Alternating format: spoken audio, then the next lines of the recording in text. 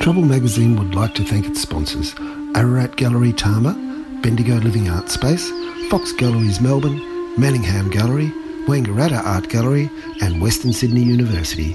Thanks for your support.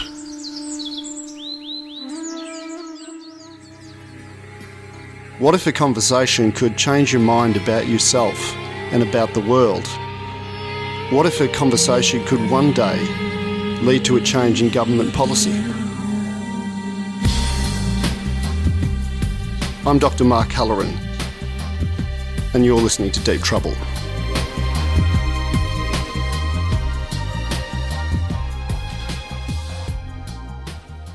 We're here in the studios of Main FM, and I have Mark Halloran with me. Hi, Steve. G'day, Mark. And it's the start of the second series of Deep Trouble. We've got some great interviews for your listening pleasure. And the first one we thought we would air is your interview with Benjamin Gilmore, who's a very interesting person, a writer, a filmmaker, and interestingly, a paramedic. I had read his book, Jirga, Cameras and Kalashnikovs. So Benjamin's been a paramedic in some of the most dangerous areas in the world.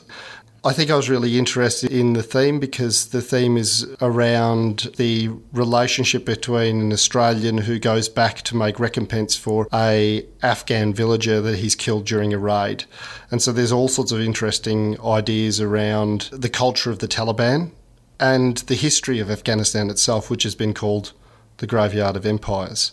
A number of the interviews in this series are addressing the relationship between Islam and Western culture. Yeah, I'm interested in the relationship between Islam and the West.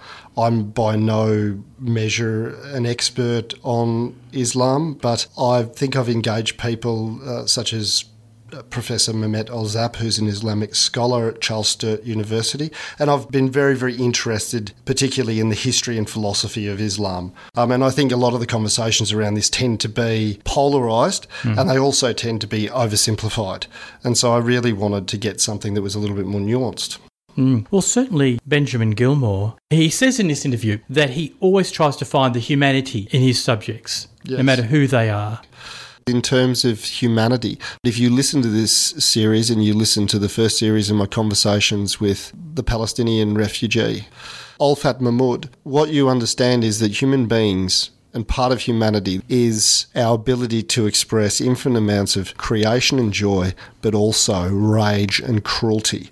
I mean, you see this in another interview that I do where we discuss the massacre of the Tutsi by the Rwandan farmers, that these were normal people. So normal people are capable of things that are unimaginable because essentially some of that is part of our humanity. And so that's the same thing with the Taliban. The Taliban, whatever else they may be, they're God's madmen. Can I just stop you there? Because you do use this phrase a number of times, and perhaps it might be a good idea to explain where you got that particular phrase, God's madmen, and how are you using it? There was a book that was recommended to me by you, actually, which was Yuval Noah Harari's Sapiens. And he makes a distinction between natural law religions and sort of the more spiritual religions that have a god at the head of them, like either it's the Abrahamic or dualist religions, and these natural law religions. And natural law religions may be something like Buddhism, but they also might be something like capitalism or Marxism. And what you see is once people are captured by an ideology, an ism, and their thinking becomes concrete and fixed, and there's a loss of flexibility, they are capable of incredibly constructive things, but they're also equally capable of the most horrific crimes that you could imagine.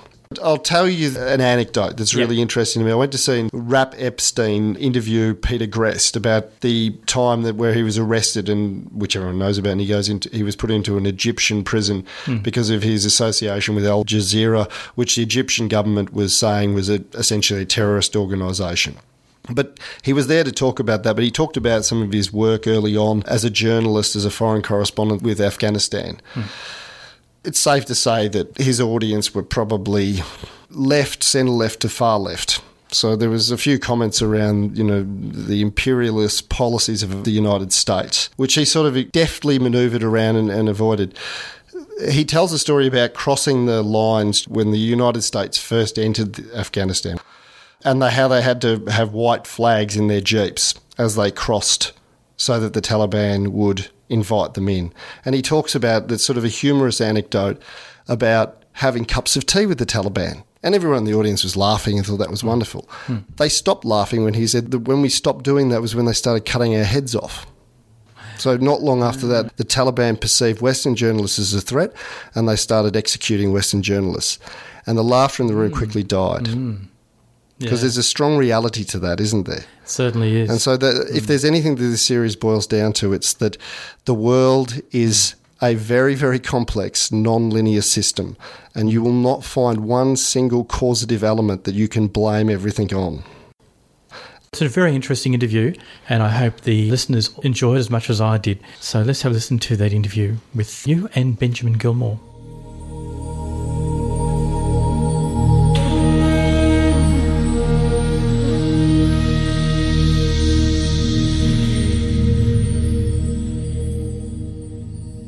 I've read the book Paramedico and watched Jirga and Son of a Lion, and I was interested in the intersection between being a paramedic and becoming a filmmaker. Yes, Mark, well, I think it's natural, even though they're kind of two different worlds. There's a lot of overlap there, and I think that overlap is mainly in my intentions that drive me to both those interests. So with emergency medicine, with emergency care, with my paramedic work over 22 years, what motivated me to do that is what pretty much motivates most young paramedics to join up, is a desire to help humans who are sick and injured, suffering various morbidities and who are in situations that they need help getting out of. And I suppose that with filmmaking, it was a similar calling. I'd never set out to make films for the sake of making films per se, or for the sake of entertainment alone, but rather a cause presented itself to me. And that happened not long after 9/11 in the world's response to the attacks in New York, and particularly around the way that Muslims were being talked about in the media and in the community. And just off the back of a time I had spent travelling and living in Pakistan with the Pashtun people on the border with Afghanistan, when my experiences during that time were just overwhelmingly positive. And so hearing a lot of the negativity around Muslims at that time was something that kind of got under my skin a bit, and I suppose I felt that I wanted to go into bat for my friends. I think that's where Son of a Lion really came from, whereas Jirga, which about 10 years later made in Afghanistan, was more of a film in response to ongoing occupation. And in a sense there, the link between paramedic work and filmmaking was in the fact that if you can do something that might contribute to the ending of war, then I guess the absence of war is also the absence of morbidity and mortality and reduction in mental illness and post-traumatic stress and suicide. So that an anti-war film, a protest film, which I would describe Jirga as, is my way of contributing to criticism of war and just shining a bit of a light on the impact of war, even in just a small way, to perhaps influence people's thinking and, perhaps rooted in thinking that it will make a difference. But in a sense, the motive is very similar to that which drives my ambulance work, in the sense of trying to save lives, really. I think there's about 8,000 people lost every year or the last year in Afghanistan. I'm not even sure if that was just Kabul. It's a country that's been ravaged by war, by a series of invasions. I read in a Times article in New York, someone had said that the Afghan people are only a people at peace when they're at war, which sounded uncharitable, but I think what they meant was that that there was the British invasion in the 1800s. There was the Soviet-Afghan war stretching between 1978 and 1989, and then, of course, an American invasion after 9/11, and the civil wars that occurred in between. But these are people, no invasion has been successful. No, graveyard of empires, they call it. And, there are a lot more people lost in those most recent wars in Afghanistan than that.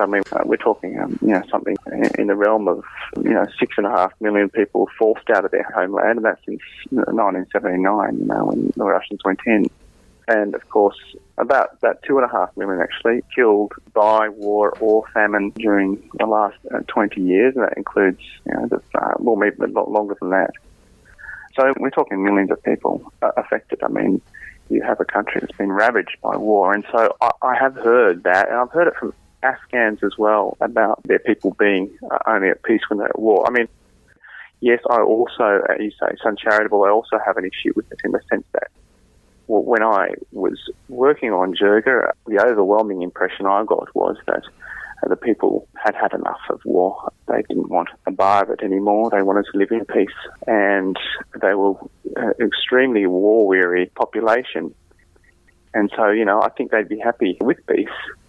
It just so happens that most of the population don't even know what that feels like. They don't know what it feels like because, it's a country of a majority young people who have only ever known a state of war in their land. They're, people my age, up to the age of around 40, I mean, we're talking about 1978, 79. I mean, there was already trouble brewing in the late 70s, but they've just grown up in that state.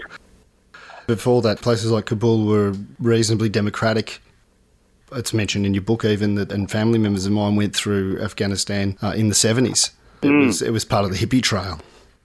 Very popular destination on the hippie trail, and not only for the inexpensive hashish that was available, but I think there was this general feeling. I mean, I read a lot of hippie diaries or overland traveller diaries from that time, and the descriptions of coming into Afghanistan from Iran and feeling as if, you'd step onto the set of, 1001 Arabian Nights, and how magical and the place was and how romantically they wrote about it. And, it's just so well preserved. I mean, really, there are plenty of parts of Afghanistan where there are people in the villages who have really not living any differently than their ancestors did 1,000 years ago. And they've just kind of watched the hordes pass by from the mountaintops and these strange things flying across the sky and going back to their field. It's really interesting because there's a great opportunity. And there was a great opportunity before the West went in there most recently to learn from a country like that. Here's a pre-industrialisation culture that has got so much to teach us and so much we can learn from. And there are very few left like that. And in many places, they're living very effectively with their ancient traditions and practices with a very minimal footprint, if anything. I mean, from an environmental perspective, this kind of simple life that people in the West are now trying to recreate and trying to come back to as they recognise pitfalls of modernisation. We had these opportunities to learn from the Afghans, and instead we've gone in trying to civilise them, modernise them, and bring them out of the dark ages or whatever dubious motives were or justifications for the invasion occupation were. But once you start travelling in some of these places and through the villages in the east and the south, I mean, man, it's just incredible. The amount of the social richness of these tribes is something to be envied, and a lot of people who've worked in Afghanistan have fallen in love with what it has to offer and what it has to teach us, I think that's what came through with reading the book, Cameras and Kalashnikovs, was your emotional connection, particularly to the Pashtun people. Originally, with the Pashtuns, when I first really learnt about Afghanistan, it was via the Pashtuns that I was living with, making son of a lion across the border in Pakistan and tribal areas. And so I was very kind of Pashtun-centric, and I really admired their sense of humour and their resilience and their wild looks, their beards and their turbans and their Kalashnikovs, and how, you'd be sitting in a circle of Pashtun men and they'd be reciting poetry and holding roses, but, Kalashnikovs on the other hand, and they were kind of fierce warriors, but beautiful singers and poets at the same time. There's a real kind of romantic ideal that I loved about the Pashtuns and kind of fell in love with that ethnicity. But then in my most recent journeys to Afghanistan and scouting trip, I guess I took before shooting Jirga, and then in the months spent there making Jirga, we had Afghans of every ethnicity on our team. And I learnt a lot from them. And one thing I learnt was that they don't really like talking about ethnicity much anymore, the young people, because they see that it's divisive, So I kind of changed my language a little bit and used the word Afghan rather than Pashtun, because I felt that was reflecting what the youth of Afghanistan the way they were talking about themselves. I mean, some of the war, I mean, in terms of the Taliban, they essentially lost some of their tribal lineage, so the things that connect them to who they are, you know, in terms of agriculture, in terms of culture. I mean, I know that their interpretation, from what I've read, and I haven't read very much, but their interpretation of the Quran is a mixture of Pashtun tribal values and Islamic faith, and Jirga is part of that. Yeah, and there was always this argument going on. I remember right back to the Son of a Lion shoot in 2005.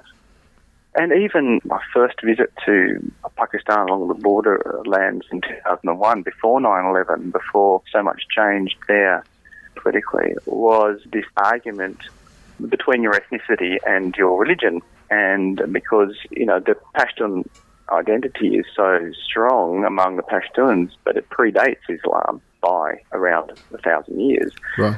I think Herodotus or you know, someone like that, some Greek philosopher, writer made first reference to the Pashtuns in 200 BC or something, and that you know, the kind of intellectuals would argue that no, we are Pashtun first, you know, and so I was always caught up in this argument. They'd go on forever, you know, what you're most loyal to, and I think, you know, there were consequences if you were voting for being a Pashtun first rather than a Muslim first, you know, because there's this kind of like pious element going on in the villages, you know, where if you kind of identified as Pashtun before you identified as Muslim, that you were somehow un-Islamic.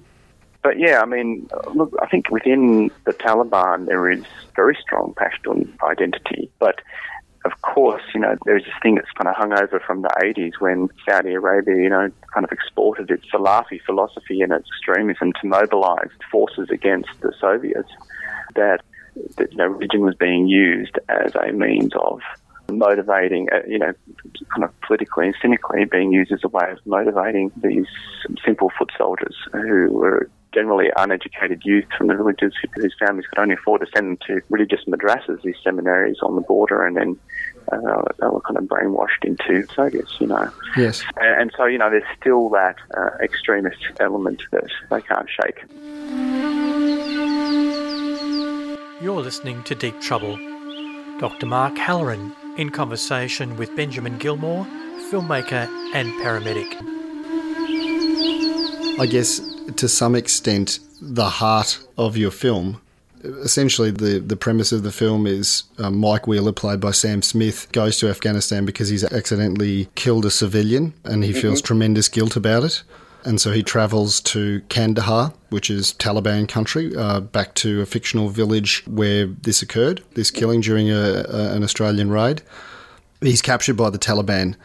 And so I remember reading in your book, you looking for a reason why the Taliban would support him in his mission. And what it came back to was Pashtun honour culture.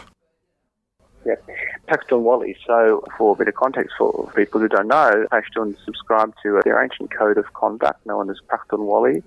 And within Pakhtunwali, various tenets, one of them being, you know, Badal, which is revenge. And that's kind of what they're most famous for. Their, you know, their blood feuds and sayings like, you know, a man took revenge after 100 years and even then he took it too early. You know, they're historically quite proud of this. But what people don't sometimes, even in that culture, often forget is that Nanawati, another tenet of the Pakhtunwali, dictates that if your enemy or if someone who has done you or your tribe harm comes to your door and apologises with sincerity, that you're obliged to forgive them, and not only that, to offer them shelter as a fugitive. So, for example, the rest of the village might be after them to take revenge on your behalf. And if they come to your door, just say they've killed your son, and they come to your door asking for forgiveness or apologising, that you're obliged to do that, and then you're obliged to take them in and protect their lives from the horde outside. And I find that very interesting, and it's a very early example, as many Indigenous cultures have, of restorative justice. This, you know, this Jirga system, and this is what the film's title is based on, is a circle of elders that discuss your fate, and then, you know, if you have remorse, they can choose to in fact, are obliged to let you off or to allow you to offer some compensation, and usually to give the family who has suffered the crime the right to make a decision.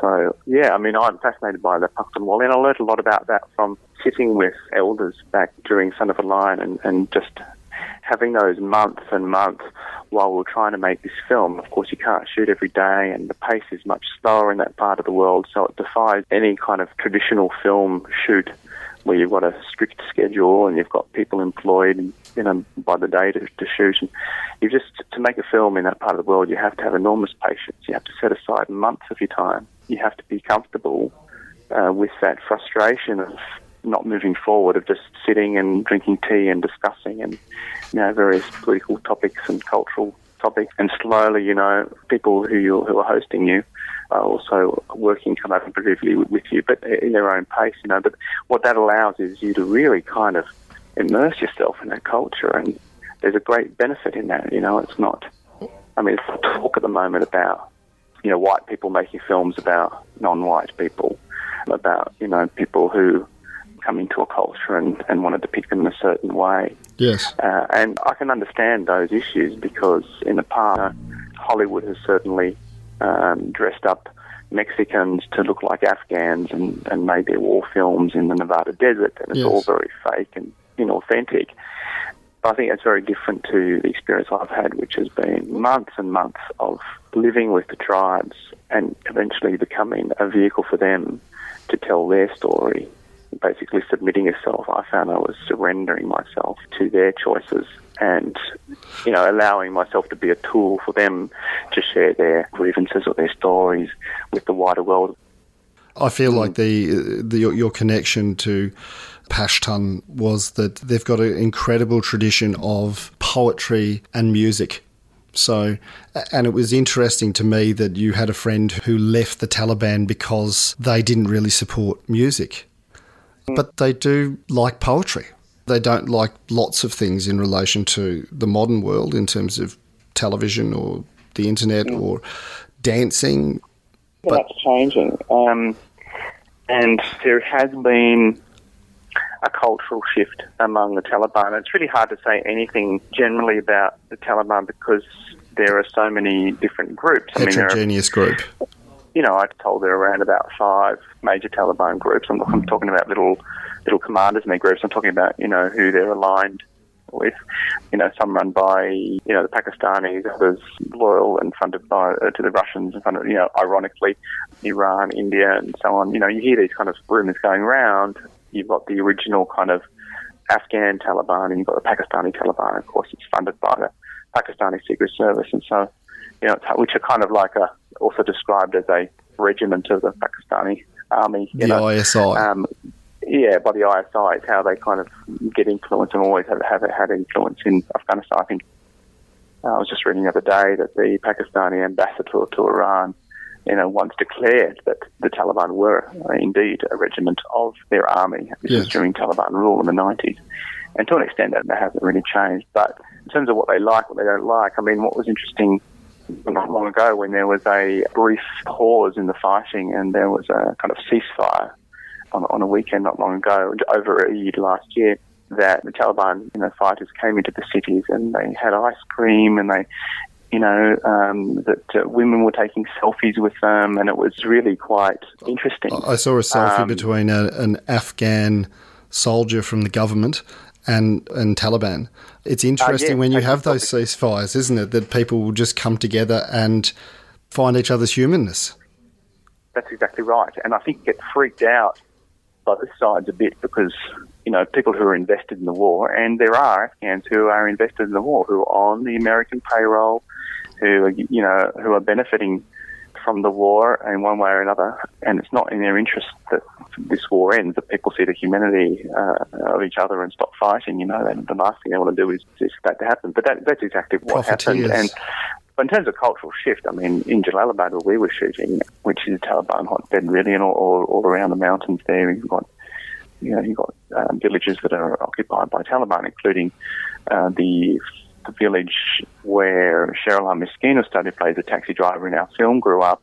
And in a lot of those places, they have Twitter, they have Facebook, they have, where they've got connection, of course, but they've got phones. Yes. They turn a blind eye to people watching TV. They watch TV themselves. They're apparently cricket fans. They're cricket mad. Right. I heard on the grapevine that, they left us alone because we were Aussies and they respected, I don't know whether they respect the Aussie cricket team now, but they respected us for being great cricketers. I feel like that was the tension within your book and within the film to some extent.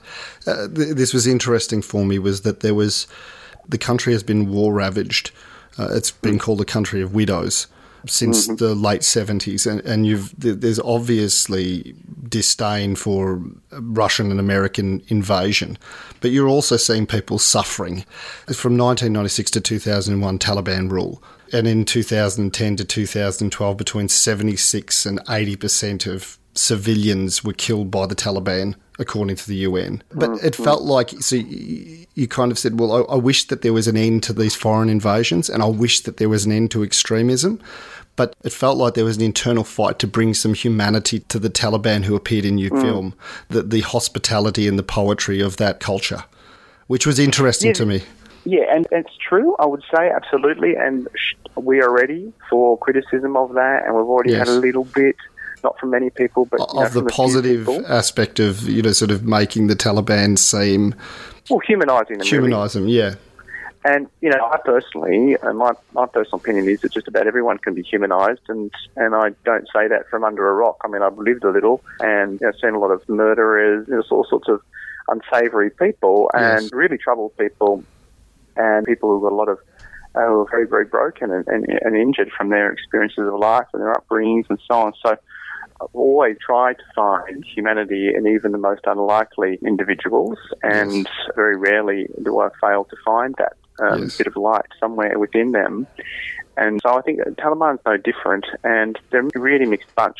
And all you really need to do is actually jump onto YouTube. But there are a couple of journalists who have in the past been embedded with the Taliban and have made documentary films. And so you can kind of get to see the sense of humour and, the ordinariness of a lot of these guys who have got nothing, they've got so little, and they're walking from their villages to that gun they've got in the mountains, and they're waiting for that American convoy to come past so they can fire off a few rounds and then go back to their families in the, on the dirt floor of their little mud brick house and carry on.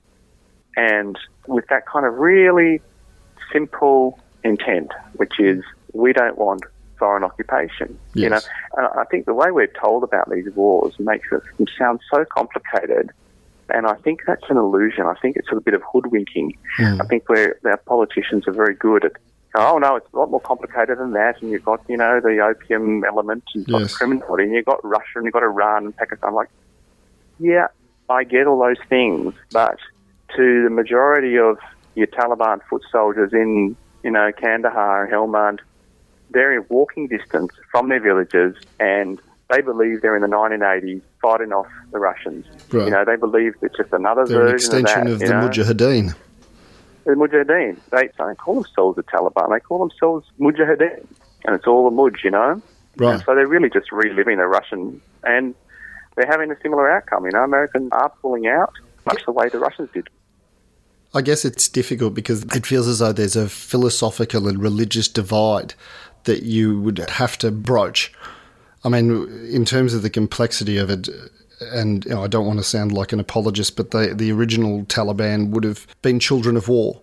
So they went through the Russian war and fought in the Russian war. The Taliban, I think, means student.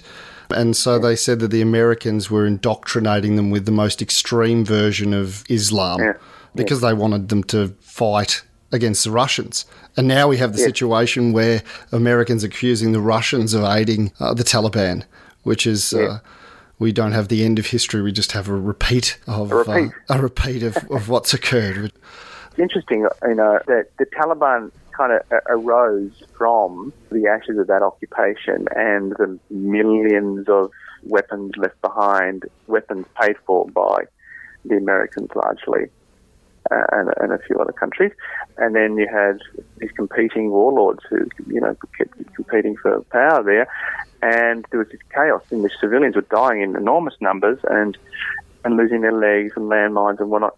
And from that chaos, from that criminality, where you couldn't go more than 5 or 10 kilometres without a checkpoint, some warlord was collecting money, and so poor people just couldn't get around. They were stuck and getting bombed. That the Taliban decided to bring law and order to the country, and albeit it was a very strict type of law and order, and I think Mullah Omar was actually spurred on to bring his religious students together to form a ragtag army after the rape of several girls in his town. And they'd had enough of this criminality. So, and then went out in great numbers and brought law and order to the country to the point where it is said that ordinary people could leave a bag of gold on the streets and it'd still be there the next day. I don't want to justify their interpretation of law and order, but, it came at a time when you could see why, and it was embraced by Afghans in the early stages. Dr. Mark Halloran in conversation with Benjamin Gilmore, filmmaker and paramedic. This is my impression. I've never been to Afghanistan, but in terms of reading about it, and I'm certainly no expert, but it always feels like the Afghanistani people are stuck between these extreme forces, like extremist forces. That it seemed to me that the Northern Alliance was reasonably democratic, and I don't think that they were accused of any war crimes, and they opened schools for girls and things like that. Of course, the leader of the Northern Alliance was assassinated, but it seems like an extreme group has to rise to take order, but then they become the oppressor. So the Taliban then, they rejected UN aid to 160,000 starving people. They were kidnapping people, committing genocides in Somalia, and some of the Taliban were sending women into Pakistan into sex slavery. And so it seems like there's I think, a heterogeneous group, but it feels like it quickly descends into chaos. Once you have that strict observance, Muhammad Omar, they actually started to move away from my understanding, the Pushtun values and away from jirga, and he kind of announced himself as not a caliph, but as a supreme leader. And then they dispelled of the need for a jirga and a council. It seems like a very complex system and place and political system, and dangerous. The impression I got from the Afghans that we worked with and that I met on all my trips is that they do exactly feel as if they're caught in the middle of all these forces that are trying to want a piece of the pie, and they've got their proxy armies, and there are a lot of Taliban groups who are proxy armies, and the Taliban, you've got the Afghan Taliban who are native to the country who are doing it for those reasons I described earlier. But there are also ones on the payroll of the Pakistanis and other countries, and then you've got ISIS in the northeast and so on. But the locals are just sick and tired of just people just, meddling in their country and then being caught in between, and they just want to be left alone, And it's one of those things where I think that because, say, America wanted to stay for a long time because they were worried that the Russians would stay, and Russians would be there in one way or another, or the Iranians having influence because they don't want the Americans to get hold of it, get control of the place, and the Pakistanis want to bleed America out, and see it fail because they've always had that kind of thing going with the Americans, and so there's all these players. It was the British and the Russians earlier, wasn't it? The great game during the 1800s. I do want to talk about you though as well. And your experience. I watched the film and read the book Cameras and Kalashnikovs, and it was you and Sam Smith in Kabul because the film had been shut down in Pakistan. Kabul, an incredibly dangerous city. I guess my point was that you've been a paramedic for 20 years. Yeah. And it seemed like Sam Smith was justifiably terrified. Yeah. When you were in Kabul, he read on the internet about the hotel that he was in had been raided by Taliban, people had been executed. But you didn't seem to be. And I wondered whether you've kind of attenuated to danger. Yeah. I think there are a few reasons, and I've reflected on the difference in Sam's response to the environment and situations and my response. And, and it's much the same way as, say, if a person who never experienced a nasty car accident sees one happening in front of them or comes around a corner and there's one on the road in front of them, their reaction may be very different to someone like myself who's seen dozens, hundreds of car accidents. To me, unless it's, something really outrageously horrific, I don't think my heart rate will go up at all, because this is what I'm fairly accustomed to managing, because it's my job. Right. So, as a paramedic, one element of your job is that, you are constantly expecting surprise, because you never know what you're going to go to. You never know who's going to open the door, whether there's someone ice affected wielding a knife, or whether, so you develop these ways of protecting yourself, just kind of streetwise stuff about keeping your distance, checking your exits, so situational awareness. Yes. And then you're always expecting the unexpected. It's a kind of state I live in, and I've had the privilege and the benefit of that because of my career, whereas Sam didn't have that. So, in fact, he hadn't really been to Asia before in his life, He hadn't even been to India or anywhere like that. Because you can just be overcome by the sheer numbers of people as well in a city like that. The people and the traffic and the heat and the dust and the dirt and, Yeah. Quite aside from the fact you're hearing mortar rounds in the mountains, you've got the risk of someone potentially coming to your door and working out what you're going to do. So he was, a lot more heightened state.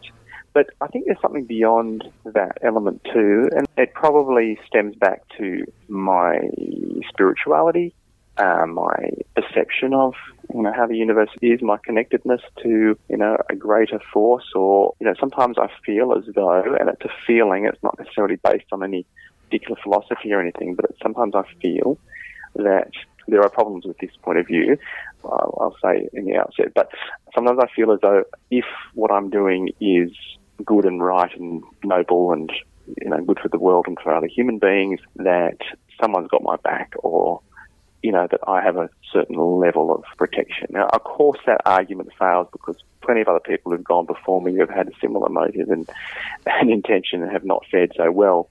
So that kind of puts a hole in that argument. I can understand from a rational point of view that it doesn't really hold, but it is a feeling, nevertheless, that I had while I was there. I can't explain the feeling, but I had a feeling that we were going to be okay. And maybe that's just this kind of same thing as bravado or whatever it is. Maybe it's just this feeling I had to have in order to get through it, like a survival mechanism type thing. And I share that with the Afghans, with a lot of Muslims I've met, Yes, I thought that. Like that was, you said in one point in the book that you felt a sense of protection, that the forces that created the mountains around Kandahar would be the same forces that protected you, and I had that sense that might be what connected you to people who are tribal and people who have a very intense and very old religion. It's an Abrahamic religion. It's very old. Look, I grew up in a Christian household, and there's been stuff written about, I have said in previous interviews, and my father's an Anglican minister, and, of course I went on my own spiritual journey when I was a teenager and lived in a Buddhist monastery in India and spent time with Muslims and read the Mahabharata and so on. So I'm interested in religions in general. I wouldn't say I've prescribed to a religion per se, but what I admire about Muslims and what I admire about and obviously, a lot of Christians have the same thing going on, is this kind of this level of faith that your life is written, that there's not too much you can do. You can obviously have common sense, but ultimately, the majority of people die in their own homes. So even with common sense, you're not insulated from death. It's around the corner. It can come knocking any time, anywhere. So that leaves you with this kind of, certainly this kind of level of fatalism, or let's just say, faith in the fact you're living your destiny, and that when your time's up, and even though you take all precautions, there's nothing you can do to prevent it. So all you can do is go through, try and be streetwise, take as many precautions as you can, be smart about what you're doing, but the rest is up to some kind of spiritual domain that's beyond your control. That Dan would say, inshallah, God willing. He always said, we talked about going all that Jalalabad Road, Kabul, one of the most dangerous roads in the world. You've got Taliban firing at you sometimes. You've got these huge drops, along the cliff. It's really, a lot of cars go over into the Kabul River. Are we going to be okay going down that road? Inshallah. What is the reply every time? God willing, we'll be okay. And that's the Afghan attitude. It's like, well, I hope so. There's no guarantees. We could die. But if God wills us, we'll survive it, It seems like because you've confronted death a lot.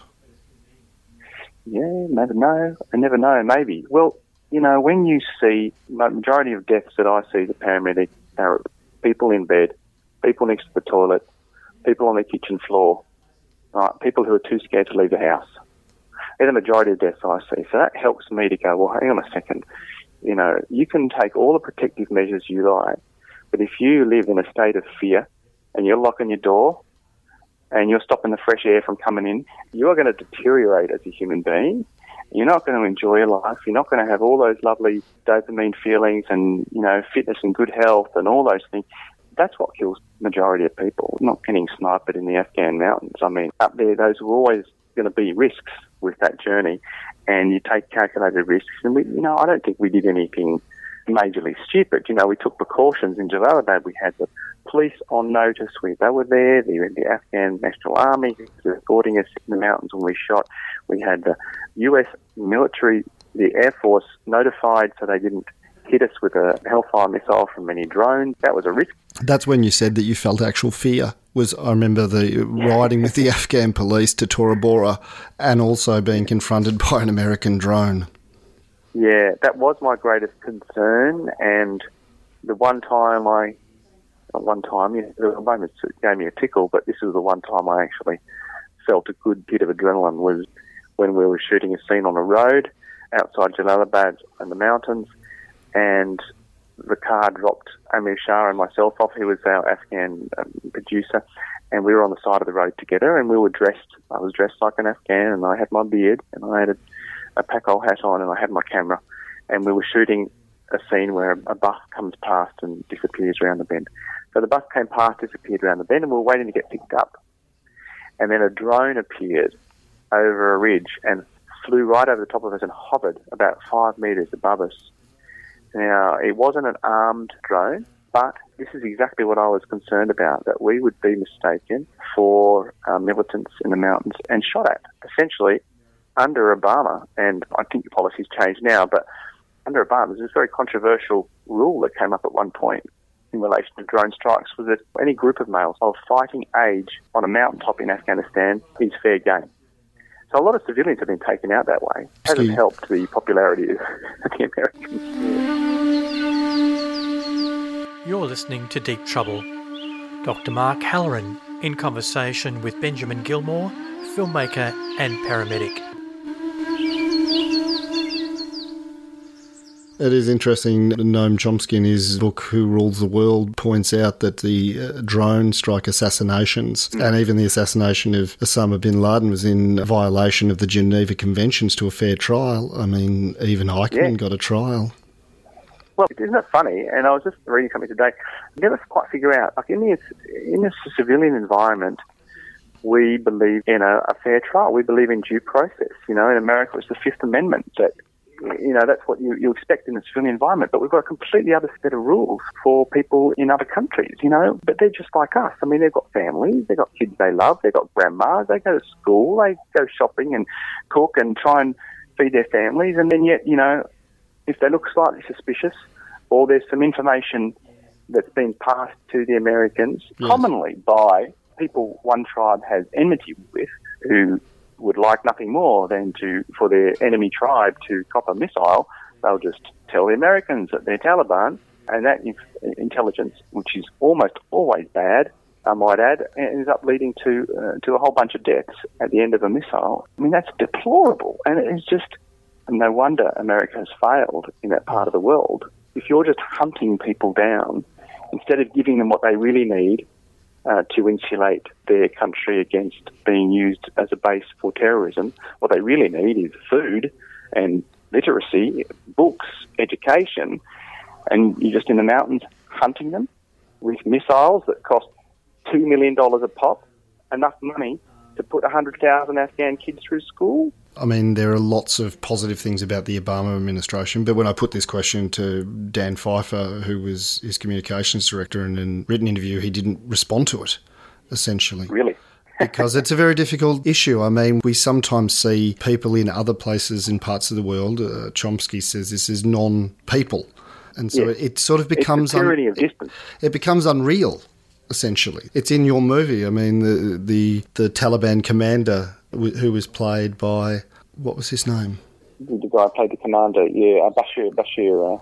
He takes the character Mike Wheeler to a place where his family, his brother or brother-in-law has been, their wedding party had been hit by a drone missile strike. And so it's almost inconceivable to people who are not living in those circumstances what it would be like to lose your entire family in those circumstances. I talked to Dr. Olfat Mahmoud, who was a Palestinian refugee living in a Palestinian refugee camp in Lebanon, and she talked about those conditions, you know, the attacks from Lebanese Christian militia that you know, this is being part of what drives people towards extremism. It's not an excuse, but you'd have to understand that would be horrific. It's unimaginable to live in those circumstances. Oh, absolutely. Violence breeds violence, you know. Violence breeds violence. I long believe that. And this whole tyranny of distance thing is a big thing. And this is the beauty of what film can do, is to kind of force people into a position of empathy. Like, all you need to do is get yourself onto the cinema seat, and then the filmmaker will take you on that journey of empathy and journey into the lives of people you just see as statistics, or, you know, you see in a passing news flash, and suddenly it becomes a lot difficult to accept us killing those people or accept civilian casualties. It feels as though the film is about guilt, essentially. Do you relate to that? Oh, in terms of Afghanistan, yeah, absolutely. You know, I think someone took a shot at the film and said, you know, it's about white man's guilt. But I wouldn't deny that. I wouldn't deny that. Of course it is. Of course, I feel guilty about what's been done in my name. You know, I didn't vote to be there for 17 years, and you know, with a military strategy that was going to fail. You know, I mean, I didn't vote to go into Iraq. You know, it's deplorable the way the West and Australia and following Americans into these blunders has conducted itself in these parts of the world. The disrespect, the killing. You know, I'm disgusted by it. I feel guilty of it. And so there is that guilt. And I think it's a healthy guilt that has led to making a film that people are responding to. And I wish more people would feel that guilt and sit with that guilt and reflect on it. Yeah, I'm ashamed of how it has oftentimes conducted itself. And, you know, I mean, good motives. Australian troops have really tried very hard and tried to make a difference.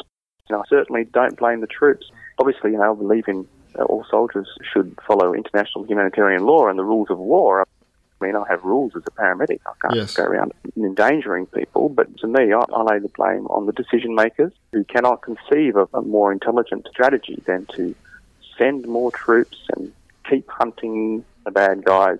It's boring. It's old-fashioned. It doesn't work. Violence breeds violence. One of the most powerful scenes in the film is the jerker. So Mike Wheeler confronts the widow of the man that he killed accidentally and his son, and sits before the elders. Yeah. Well, it's authentic. This is the way these things happen there. And although that part of the script had been written in the first draft that survived it's crucial to the story, you know, it's the title of the film. So it was always going to be there. And it was based on many discussions I had with Hayat Khan Shinwari, who was one of the producers in Pakistan of Son of a Lion, about Pashtunwali and their tribal courts and their tribal systems. And, you know, I mean, look, I know Jirgas have not always made wise decisions, and there have been horrific judgments made by Jirgas in some backwaters in Afghanistan, some really remote places, and in Pakistan. And I would never justify those. But what you have, and still have, and had and have in Afghanistan, is an ancient justice system that by and large works very well. And you could build on that by incorporating certain expectations of human rights. You could build on that. But I think what Americans tried to do, and what the international community tried to do in Afghanistan with Western-style democracy, was a kind of failed project in many places, in very rural parts of the south and so on, where you're trying to put in corrupt local officials and judges and these courts that were very susceptible to being bribed and people getting paid off. And basically where you have that level of corruption and word gets around, people will just revert back to their system they know that works, and they know involves a group of elders who all have equal voting power and is essentially, and there's a lot of elements of democracy in that. You've got elders that have, and you even have female Jirgas, which not a lot of people are aware of. So I find that Jirga system quite interesting, and he submits himself willingly to that, which also was important to show that he was a man, a Westerner, with real humility, who was going to accept whatever judgment they laid down. I think it was a stunning scene. I mean, you talked about them being the elders that comprise the Jirga as being non-professional actors, but I was stunned by their performance. And you talked about it being undirected. I think the elder crying out at the end about Allah and his mercy, and the performance by the boy who played the son as well. And simply his look, the look of a young boy in a rural community who is already an old man. Yeah, they've lived such a hard life, and even that chief of that village still gets up at 3 a.m. and goes into the fields and harvests his fields and works in the fields, and the boys as well are out very early and until late at night, just trying to survive, just trying to make a living, and there's a drought in the country. So not only are Afghans facing war and insecurity, but, drought and food insecurity. But in that village, that was just a gift, because we didn't really have to do much work with those elders. They were just terrific, and they conducted I know it's a drama film, but we briefed them through Amir Shah, and then they conducted a real Jirga as if a former soldier had come back and wanted to apologise for a war crime. And they put Mike, the character of Mike, played by Sam Smith, through that process, and we caught that on film. So there was no real lines learnt in the traditional sense. And as far as the boy goes, we picked him from a crowd of youngsters about 10 minutes before we shot. And a lot of people have remarked about his face and his performance. And, you could have had a traditional audition where you invited actor kids to come, but they'd all be kind of from the middle class, educated kids and overfed and whatnot. He was a kid from the village, he was the real deal. And that's the beauty of working with non-actors. You're going to get the real deal, and it's going to feel authentic. And that's what we're going for. I mean, I just find it amazing how a lot of filmmakers making drama where they strive for authenticity. I'm not having to go at actors. I think great actors are really important. But there is this whole layer of real-world people and real-world locations that are just a gift. They're just, it gives me a thrill to work with those authentic elements. You're listening to Deep Trouble. Dr. Mark Halloran in conversation with Benjamin Gilmore, filmmaker and paramedic. I really was interested in your relationship with Sher Alam. He's a very special man, and I think his performance in the film really makes it. And I'm very fond of him, and so is Sam, who considers him like a brother or like a father, and he's a great friend. And when you watch the film, you see Sher Alam, you see the light in his character and him as a person, and I think it's really important for people to see, because they see an Afghan, a simple Afghan taxi driver, and they fall in love with the guy. And I think that's really important, that we start to care, we start to see these people as people, and we start to feel for them and develop an affection for them too. And I think that's the objective. That's what we really set out to do, to highlight how precious these human beings are. One thing that I would say was about acculturation. I felt like you've been in intense situations, incredibly dangerous situations, both filming as a paramedic, and then I thought the strangeness of coming back to your wife and kids and going to the supermarket.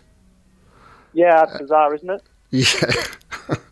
I just had to remind myself, and I think it was harder for Sam actually to kind of reconnect with his environment here. Yes. But you really just got to remind yourself those people haven't had your experience, haven't had your experiences. I had a lot of problem with indulgences, even ice cream. Yes. I was like, are we going to buy this $10 tub of boutique ice cream? And you're just conscious. Someone in your family's like, let's treat ourselves, and you have this thought in your mind, and it's hard to get out of it. As my wife always says to me, for a lot of Afghans, if they had an opportunity to taste that ice cream, they would do it. So do it for them. Yes. Thank you. No worries, Mark. Well, I look forward to hearing it up.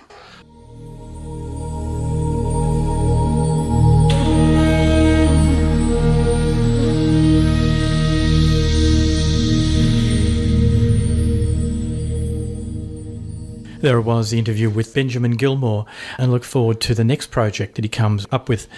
I was interested in the final things he was saying there about the challenges that somebody like that faces merging back into normal society after seeing the things that he's seen. I talked about that in an interview with Tim Costello as well. So there's a process called acculturation. It's what we used to call culture shock. So you can't go to a place where the culture is almost alien to yours and you see things that are horrific. You see people starving or people who are victims of war-torn failed states, and then come back into a Western democracy and reintegrate into your life without a certain level of distress.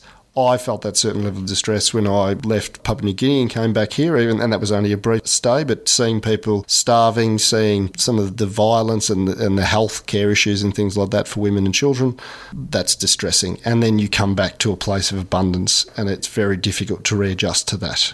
To the injustice of the world, the lottery of latitude, as Reverend Tim Costello calls it. Well, apparently Jirga is having a cinema release just about now, and I look forward to seeing the film. Okay, next week we've got Dean Cocking on. Yeah, so Dr. Dean Cocking is a moral philosopher, and he's written a book called Evil Online, and this book is essentially about how evil social media is. And he's a local, isn't he? He lives in Castlemaine. Exactly right. We'll say goodbye. We'll see you next week for another episode of Deep Trouble. Thank you, Mark Halloran. Thanks very much, Steve.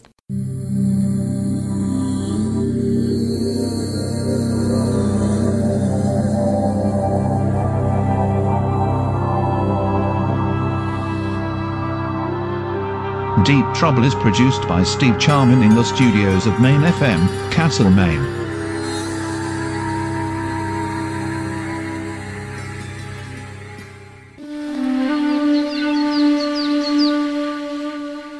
Trouble Magazine would like to thank its sponsors: Ararat Gallery Tama, Bendigo Living Art Space, Fox Galleries Melbourne, Manningham Gallery, Wangaratta Art Gallery and Western Sydney University.